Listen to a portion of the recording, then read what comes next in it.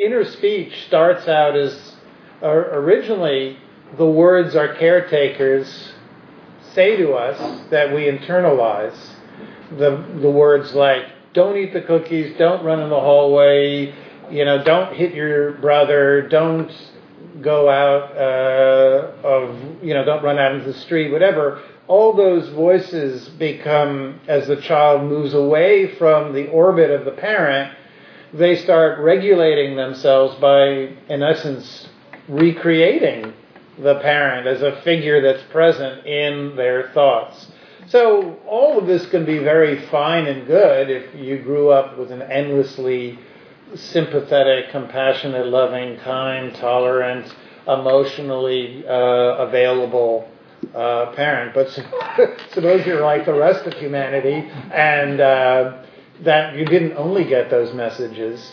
Not only will the child internalize the negative messages they hear, but in fact the human mind is gravitated or set or inclined to introject the most emotionally difficult messages we receive. Why is that? Well, there's lots of research. The great psychologist and Nobel Prize winning Daniel Kahneman showed that there's something called the peak end rule, which is people tend to remember the most psychologically alarming states from an experience, as well as the very last states of an experience we tend to remember. And other psychologists have posited the brain has what's known as negativity bias, where we tend to listen and internalize and remember negative voices, negative experiences, negative ideas more than we remember, instill in the brain positive messages, positive thoughts, empowering ideas. This is because your brain, like mine, is set up to survive, and the brain uses or deploys 2/3 of the emotional alarm system known as the amygdala. 2/3 of it is devoted to negative experiences, focusing on all the bad stuff we hear and remembering it. So it's very common that people will pinpoint the most negative language that they hear spoken to them as a child and internalize it and then repeat it to themselves as the inner speech that they annotate their lives with. We all need inner speech because it's how we make sense of life. And I'll talk about that a little bit more, but before we go there, the Dharma teaches, the Buddha teaches throughout the Pali Canon, that when we encounter suffering, the first thing to do is unpack it and to see the different components of suffering that are in play. Not to view just the fact, a global sense of, oh, I'm really miserable now, but to see exactly what that misery, that distress, that agitation is comprised of. So when we unpacked her experience, what we found was, one, what's called in Pali dukkha vedana, but simply what it means is her body was constantly tight, armored. She was traveling around in this state, physical tightness, where her shoulders were up, her belly was tight, her face, and her breath was very shallow. And this is important because the somatic experience that we are in, the brain is very much set to use that as a cue to how to relate to experience. If your body is relaxed, your brain will, through a part of it called the insula, note that you're physically relaxed, and it will start feeling safer.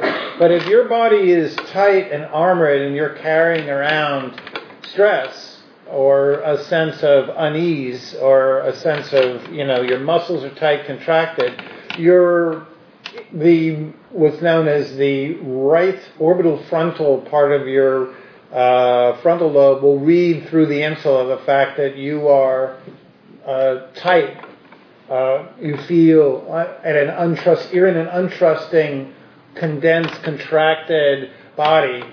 There's a woman who's done a lot of research of this, a wonderful social psychologist, and I've talked about this. She noted people who would sit all closed off, and she'd make them sit and when they were closed off, they'd be very, in class, they would be very quiet and very shy and hesitant to speak. And when people sat open and in a very open, spacious body, they would be likely to talk and feel empowered and feel confident. And she had both groups of people in a large study switch their body patterns, and very soon their behaviors and personalities entirely started to switch with them, because the mind follows the body. If you are panting, your mind will not feel at ease. If you are slowly breathing out, your mind will follow. It will feel a state of ease. So she realized that as she was traveling through this remote region, she was carrying around this body that was conveying, I'm not safe, I'm not comfortable, there's something wrong. And the second thing we noticed is known as wrong intention, vika sankappa. And wrong intention was simply that she was going to this trip with the idea that she could somehow encounter or be with the perfect experience that would somehow solve the dilemma of life. That if she got to this perfect event, this perfect, remote, very strange, very exotic situation, that the experience would somehow soak into her mind and fix and give a new perspective and a new way to live. And if it was that simple, every one of us who took peyote in high school would be completely cured, because I guarantee you every one of us had a wild experience tucked in. I know I did. The problem with beautiful, wonderful, exotic experiences and encounters and all that, it's wonderful, and it does give a different perspective on life, but it doesn't solve life. Even if you suddenly throw your normal workaday, mundane perspective out of the window, and you take a lot of peyote and you run down the street naked in Polynesia, and you encounter a shaman who doses you with more peyote, and you dance naked in the sunrise, you are going to struggle deeply to implement those experiences and those perceptions into your life here. And you probably won't anyway recreate that experience very often. So while we'd like to be able to consume an experience that will somehow make our lives and make it all work out, to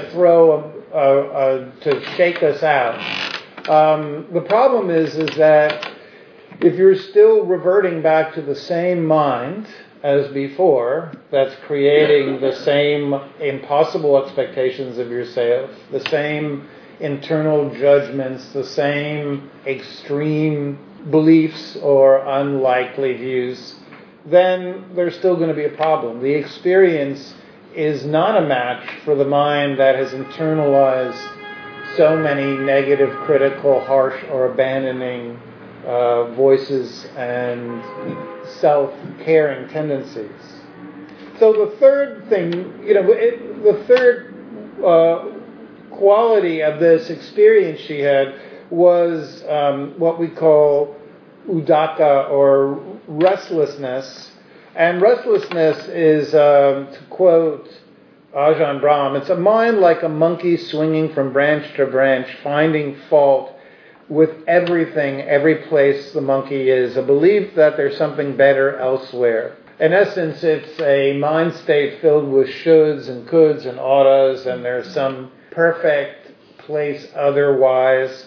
And this is not particularly surprising.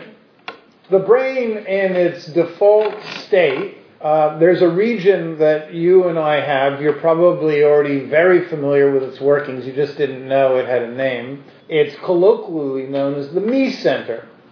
the center that adds me to every experience. Why is this happening to me? Why are you looking that way? What do they think about me? What is he saying about me? What do you got in your mind about me? Why wasn't I invited? The me that's added to every single event of life. When we stub our toe. Why did I stub my toe? Why the F did I stub my toe? What the hell is the matter with me? I trust that hell is not one of the 7. So, we are set up, hardwired, because the me center actually does have a lot to do with extreme survival. In certain situations, it can be handy. When we are in really bad patterns with other people or situations, the me center can sometimes be useful in that it spots repetitive patterns about the way people treat us and stuff like that. So it has a certain role in security and survival. But as Jeffrey Schwartz and his partner at UCLA, who wrote the book on this topic, the me center, which is known as the ventral medial prefrontal cortex, I don't expect you to remember that, but it does have a name. It is a region, and it tends to be far too hardwired to the amygdala and to the language centers of the brain. So when anything frightening, stressful, unusual happens, the amygdala triggers, and it has literally fibers that go directly to the me center. That's like, what does this mean? Why is this happening to me? Why is this going on? And then that triggers a lot of language, a lot of ideas, a lot of internal chatter. That internal chatter keeps firing obsessively, adding more and more and more self-centered thought. Now, fortunately, there's another part of the brain that can come to our rescue. I'm going to talk about that in a second. But it's important to understand that the inner chatter that is triggered by the me center of the brain can really, really skew the way we experience life profoundly. So I'll give you an example. Without inner chatter, life to you would seem like a movie or documentary without a voiceover explaining what's going on. Have you ever watched television with the sound off? Mm-hmm. Maybe, and you really don't know for certain what's going on very often. You see images, people looking, or if it's a nature documentary, a strange animal, then another animal, then a savanna, then you're like, what the hell's going on? Somebody turn on the sound. I don't know what's going on. What is this about? Is it, about a ferret? Turn it on. I want to see. So because without the sounds, without the voiceover, it's just a bunch of images, just a bunch of random images on a screen. We don't know what they mean. And that's what life is like without the inner chatter, the inner speech. It's there to basically pick all the rich experiences and events and sensations and impressions that are flooding your mind in the course of a day. And with the help of the hippocampus, there's this inner chatter function fueled by Broca's and Wernicke's region of the brain. They basically tell the story of your life to make it make sense. Much like the voiceover in a documentary helps you make sense of what that documentary is about. Now, if we're lucky, the documentary narrator, in most cases, is quite sane and erudite. I, for one, have always been greatly appreciative of cephalopods, otherwise known as octopus and other scuttlefish. So I'm going to use cephalopods as an example because I can. I'm the teacher. I can use any example I want, and you get to just think, what the hell is he on about? So suppose there was a documentary that you were watching about a cephalopod, an octopus. And octopuses, I'll have you know, are very interesting creatures. They build gardens, which I'm very impressed with. I'm very lazy, and building a garden is far beyond my skill set, and yet these octopuses do it at great depths. They're very, very smart, probably amongst the most smart beings on the planet. They, like us, have what's known as social learning faculties. They can observe other octopi, I don't know if that's correct, and they can observe them and learn from their behavior, so they're very good at mimicry. But one of the most amazing skills of the octopus is that it can hide in plain sight. It has pigment cells, a whole network of them, that allow it to change its appearance to look like the ocean floor directly beneath it. And not only that, it's got tiny little muscles that can literally mimic the texture of the object that's near. So literally it can change the form of its body to take on the texture of the ocean floor. So if you were watching a documentary on the octopus, if it was a wise narrator, the narrator would go something like this: the octopus is one of the planet's more amazing species, capable of hiding in plain sight with a network of blah, blah, blah, blah, blah, blah, blah, giving you a whole bunch of facts that you would appreciate. Of course, if it was a documentary on endangered octopuses, it would come up with all negative facts, like overfishing on this planet has threatened octopus populations in various areas of the world. And that would still be a useful voiceover, because it might spur us to take action on behalf of the octopus. So far, so good. But what if the narrator instead was like my mind on a bad day? It might go something like, look at this stupid octopus. What a failure. What an ugly garden. This guy hasn't done anything with his life. He's sitting there, he's got hours to build a garden, and he's put together this half-assed looking garden that's nowhere near as good as his neighbor. And just like his mother octopus and father octopus said, he hasn't really amounted to very much, nor should he have thought that. Anyway, you get the idea. Just having that different narrator in life, we can completely change the meaning of the documentary. It no longer becomes an appreciative or awe-inspiring documentary about the wonders of the octopus. It actually becomes this critical, negative, what the fuck is... Ooh.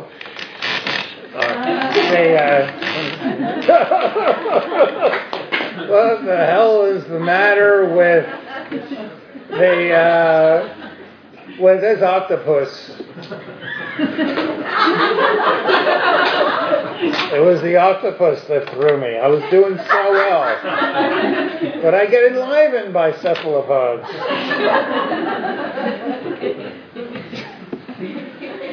So, the goal is one of the goals of the practice, when the mind gets set on negativity, despairing, you ever be in one of those situations in life where you're in a job you want to get out of, a relationship you want to get out of, when the mind turns against something that we're in, and the mind then becomes a negative fault collector, and despairing, and throws all of this stuff onto the experience, which makes it impossible or very difficult to stay and see things through and to get out in a skillful way, or to gracefully exit a situation, or to deal with a conflict. So what do we do when we're in that state? Well, the first thing we want to do is rewire the brain, which is actually possible, so that we don't all the time go to the me center of adding the personal negative, despairing, fault-finding, this is never going to work out for me voice. And fortunately, there's a part of the frontal lobe called the lateral prefrontal cortex, which it turns out, according to the research by not only Schwartz, but Shirley Lazar and other neuroscientists who do fMRI scans of people who meditate and who practice mindfulness, there's actually indications that the more you meditate on a daily basis, the more you begin to hardwire connections from the lateral, prefrontal cortex to the amygdala. What it does is it allows you to override fear and negative signals, and B, when those fear signals are forced into awareness, if your lateral section of your brain is functioning, it will not take it personally. It won't add a story about you. It won't make it about your failure. It is far more likely to look for a general rule, like, oh, when I do this, then that happens, or when people do this, then that happens. But it doesn't add a personal narrative about your identity and how flawed you are and why you should have known better. It generally tends to look for abstract principles to learn from any situation. You can tell when you're in lateral thinking, one, because it's far more associative. It makes leaps of logic. It doesn't add as much language in. It tends to not turn or add it into a long narrative. It tends to simply look for the principles beneath an experience and what we can change. When people go from activated to calm after a long period of time, when they've been in a bad relationship or a bad work or a bad situation, and they're no longer taking the words of their boss or their ex-girlfriend or boyfriend or friend personally, and they start to view the experience from a slight remove, what happens is the experience is no longer being worked on by the ventromedial me center. It's being worked on by the lateral center of the mind. So the goal is to do this sooner. How do we do that? One, feel the feelings in the body when the experience happens. Learn to create a safe container. Hold the experience, but not adding all the language of trying to figure it out first. What does it all mean if you do it before you learn to hold the emotions? You will add me, because that's the way your brain, like mine, is set up. So first we need to do somatic work. When we're suffering, find the disappointment, the sense that life should be better, should be different. Find it in the body, not as a story in the mind, in words, but as an experience. When I feel loneliness and abandonment, I feel it in my chest. When I feel fear that I'm doing something wrong or I'm making a mistake, I feel it in a tight stomach. When I feel anger, I feel it in my muscles and in the muscles of the face. When I feel like I'm repressing something that I want to say but I can't, I feel a strangling feeling in my throat. So that's the somatic expression of the emotional state. Go to it. Go to it. Go to the body first. Second thing is develop then a regulating breath. Now, in states of agitation, a regulating breath have nothing to do with the in-breath. They're just the exhalations, just making them as long as you can. That literally does something, and I'm not making this up. I urge you to look it up because it sounds so unlikely, but it tones the vagus nerve. That sounds like Las Vegas, but it's actually spelled V-A-G-U-S. It's the 10th cranial nerve that connects the brain to the facial muscles, to the muscles in your chest. And when you feel safe and secure, your heart starts to beat slower because the vagal nerve tells it to. Vagal toning is creating more conscious control of how your heart beats by how you breathe and the emotional state you're in.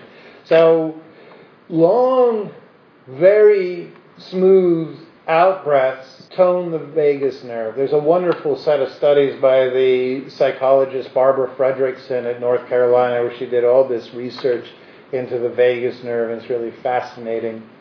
So that's a really good practice, to just find the out-breath, try to make it as long and smooth as you can. Another practice is to simply note signs of security. Look around. Look for people that seem safe. Remind yourself that you're not being judged. look around for any sign that you are in a secure setting. By noting and really lingering on signs of safety, you too will begin to de-trigger the amygdala and create less reactivity. Secondly, then we move to the intentions. Instead of intending to acquire or get our peace of mind, security, happiness from out there, accumulating, making money, getting approval from others. And believe me, I'm all in favor of secure attachments to others, but when our intentions are set to get it from one specific other person, or to simply amass security through work or through other strategies, it doesn't work. A far more skillful approach is to set our intention each time we go into new situations as how can I say yes to this experience and be with it on its own terms and learn how to feel safe and respond in a skillful way. Saying yes is a wonderful, valuable practice. It doesn't mean, oh great, I agree with this is really wonderful. It means, yes, this is happening right now, and my assignment is to see how I can meet this experience skillfully. When I start to meet an experience with, no, this shouldn't be happening, this is a mistake, this is wrong, this is absolutely unfair and cannot be in any way right. Unfortunately, what happens is I begin to emotionally go into very limited reactive states where I don't see what's available to me. I was once on this sober spiritual trip with a bunch of different spiritual teachers and people like that, and oh boy, was that a mistake. And we went somewhere, and the people I were with were this whole bunch of really fundamentalist Christians. And they were on the plane, and they were disregarding all the messages from the pilot, and then they got put in the exact same small house of the retreat where I was, right next to me. And I woke up, and there they were at breakfast with their fundamentalist Christian faces. And I went and I sat down and I thought to myself, oh, I can't believe this is happening. They put them there, and I realized how much stress and suffering and the negative critical voice was firing up in the mind. The body was becoming tight, and the breath was becoming shallow, and the voiceover of life was unfair and wrong. And I realized I was at a juncture. And I looked at my intention, which was, the underlying intention was, how can I get rid of these people? How can I be without these people? And I immediately just thought to myself, no, I'm going to just think, yes. Yes, there they are. Yes, they're going to be there. Yes, they will be the people at breakfast every day for the next week. Yes, they are sharing this vacation with me. And I had a wonderful time. Now, I'm not saying I spoke with any of them. I didn't really. But I in no way fought in my mind their appearance. I in no way, when I'm saying no in my mind to an experience, I actually fixate on it. When I give permission for something to be there and just think, yes, this irritating person, yes, this difficult situation is there, I don't think about it as much. I've talked frequently about Daniel Wegner's White Bears. So I won't go into and retell the story of it again, but if you're interested, just look it up. Daniel Wegner showed that when we try not to think about something, we actually think about it twice as often as when we give permission to the mind to think about something, then we tend to focus on it less. So finally, when it comes to the voice that's annotating our experience, when you find the inner voice, the inner narrator has become extremely despairing, pessimistic, speculative, catastrophizing, black and white, looking for the worst possible outcome. The key with that is to see if you can cultivate in your vision, imagine somebody that you know very well, and then invite them in, and ask them to take the voiceover mic of your brain, and ask them what this friend might say about the experiences that are going on in the documentary of your life. How might they narrate your experience? How might they talk about what's going on? How would somebody who cares about you who wants you to be happy, who wants you to feel loved, how would that person annotate the experience? Cultivate a voiceover of awe, wonder, or appreciation, or at least care. And then give yourself permission to go back and forth between the normal voiceover of what the hell is the matter with me? Why did I do this? Why are other people doing this to me? Blah, blah, blah, to a voice of, oh, this is a challenge, but I've dealt with difficult challenges before. It won't be the first time.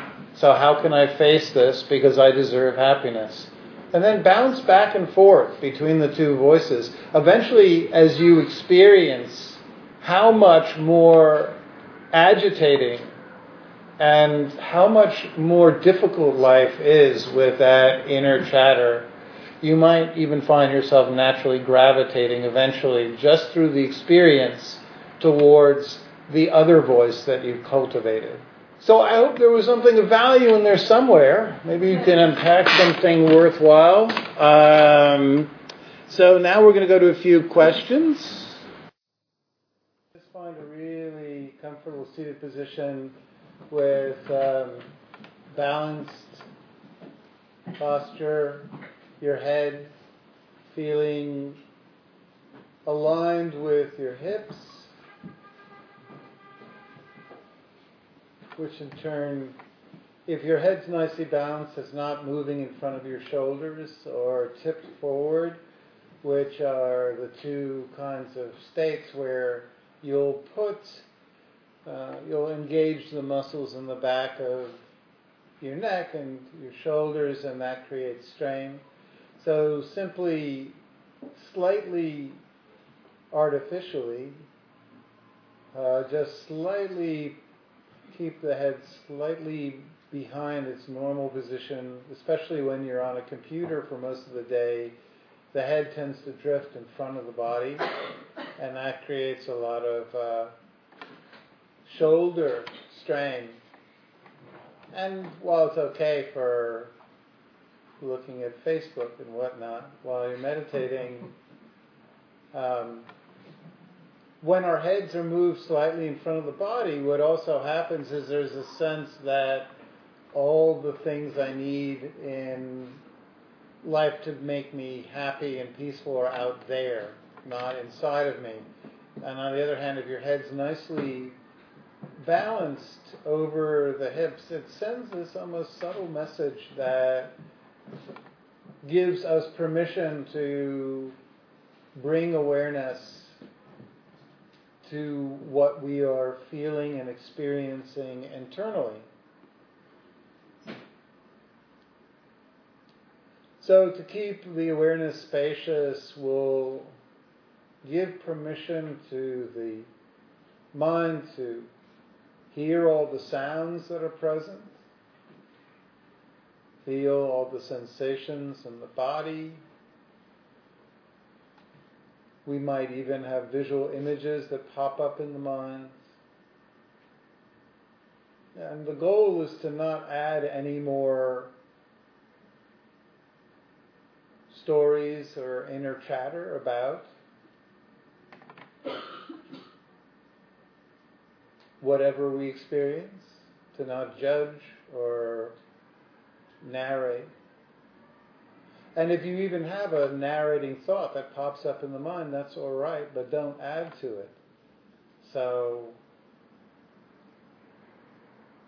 you might, in the meditation, have a thought suddenly, oh, I wonder what that person meant by that statement earlier today. And that's okay, just allow that thought to arise and welcome it, but don't add any more thought, inner speech. Just allow that limited inner speech moment to be there. Don't judge it at all. And as we move through the meditation, try to have the overriding intention to be one of patience, gentleness, self-care, and care of other people around us. So what that means is if you feel an uncomfortable sensation in the body associated with the way you're sitting, you can take care of yourself by figuring out a way to move that will reposition the body in a way that there will be less discomfort. But at the same time, caring for others means not creating distracting noise. So if you feel uncomfortable, just see if you can figure out a way to move that will not disrupt the peace of those sitting nearby. So let's take a few breaths just to develop the practice of using the breath to relax the body. So take a long in-breath through the nose and lift up your shoulders to the ears, like you're trying to touch your ears with the shoulders. And then when it comes time to release the breath, do that through the mouth and release the shoulders. So the in-breath is energy, the out-breath is relaxing. So once again, with the belly, pull in the belly now. Don't worry about the shoulders. Pull in the belly as tight as you can, and then breathe out and soften the belly. Very good. And then finally, squinching the muscles of the face and the arms, any muscles you want to keep tight, and then when you breathe out, relax and soften. So you can continue to do this, if you'd like, to other areas of the body that could use some ease, the muscles in the arms, legs, buttocks, facial muscles, muscles in the throat. Just take a few moments to tighten and relax.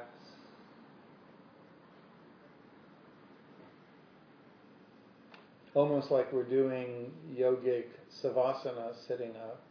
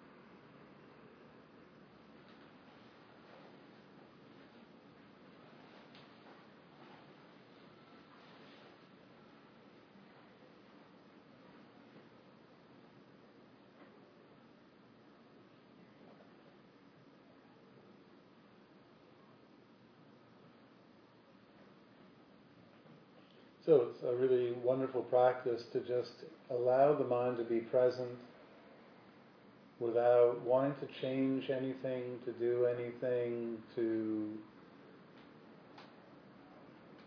accomplish, resist, to just be open and spaciously aware, feeling the contact with the floor,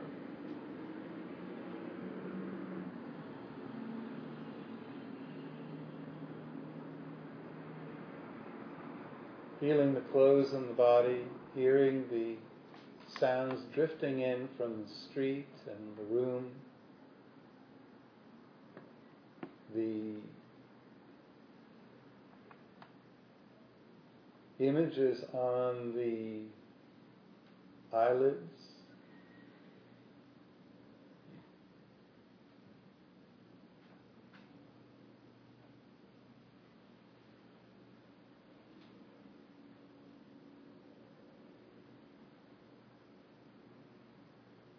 any images associated with memories,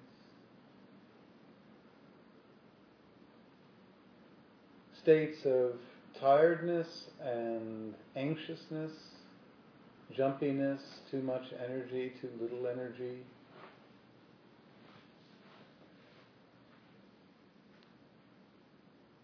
Sudden moods of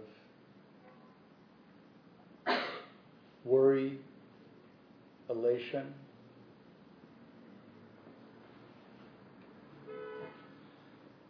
It's all available.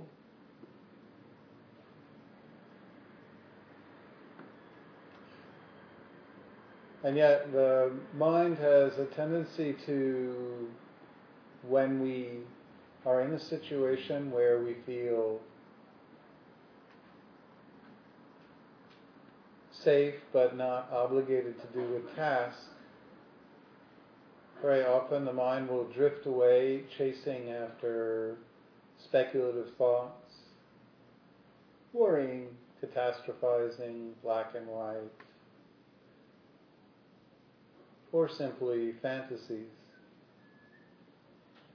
In this way, we abandon our experience and we train the mind through much of our lives to not stay present in a caring way.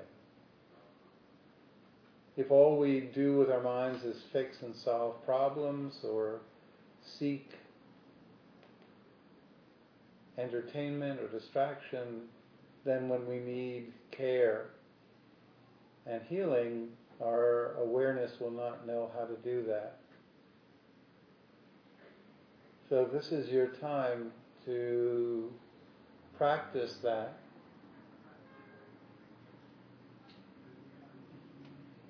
How can you right now, with the experience you have right now, cultivate exactly what you would want from anyone else? Caring attention, understanding, sympathy, appreciation. See if in this time you can give that all to yourself.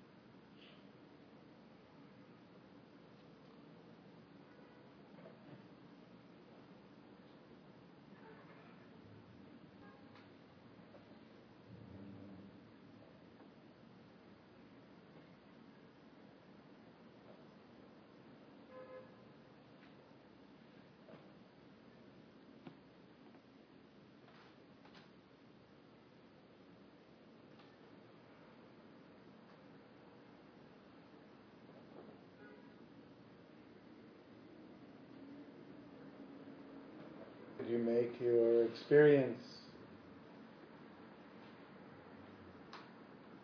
more easeful?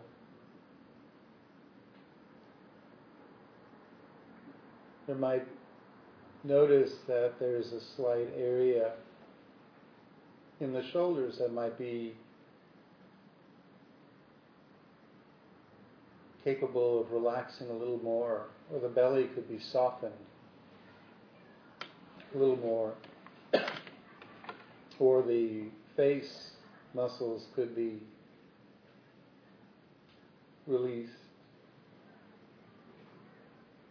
or the out-breath could be a little longer and smoother, which will relax the mind, or the in-breath could be deeper to bring energy and health. The micro muscles around the eyes could be released.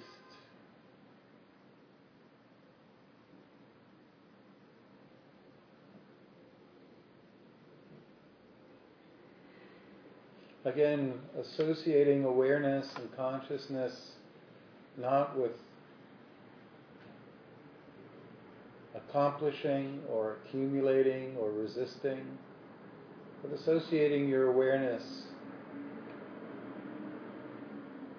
with the spirit of care and patience, so that your awareness becomes nurturing.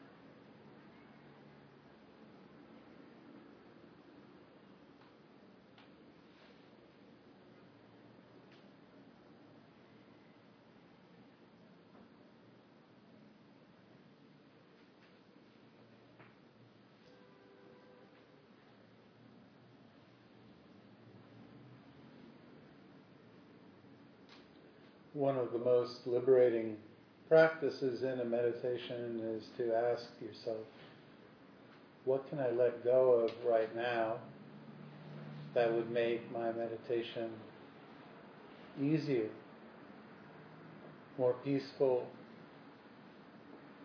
more conducive to just being present. So it could be letting go of struggling with a thought or an idea, letting go of a belief, for instance, that meditation should be easy, or that there's something wrong if my mind is jumpy. Simply accepting the presence of a physical pain, can be even accepting that the mind is tired or whatever is present. Start from a place of greeting and being with, rather than resisting or trying to change.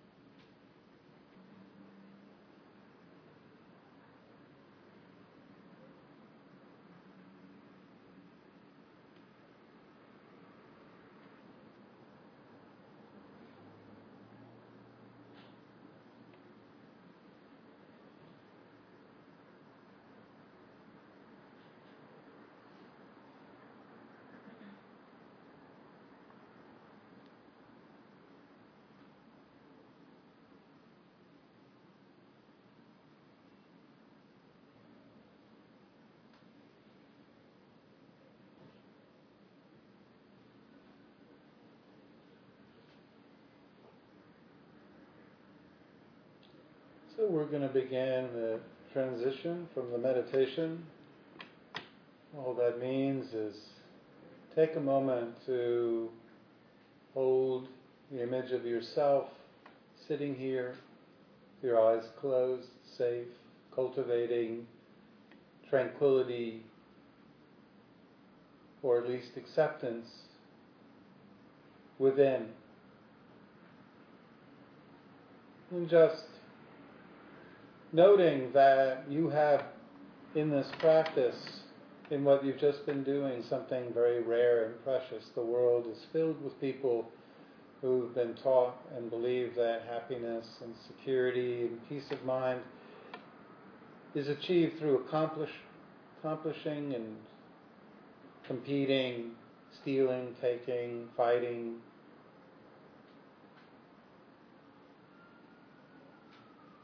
That peace comes from using up the world's resources. That peace comes from addictive behaviors and substances.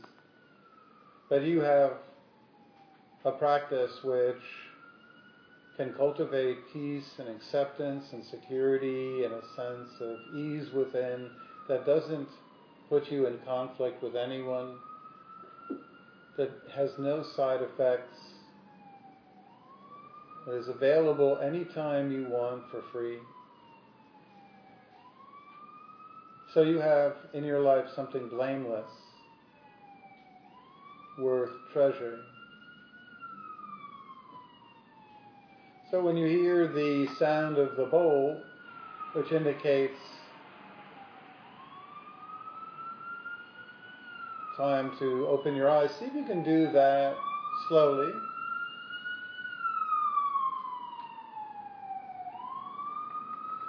If we simply open our eyes quickly when we end the meditation, then we tend to push away all the body, breath, mood, internal awareness that we've cultivated, and we just go back to business as usual with the jumpy mind, the agitated or anxious or tired or striving or craving mind. So the goal is to rebalance, knowing what's around you, knowing what's going on inside of you, and see if you can use the rest of tonight's class to try to cultivate that state.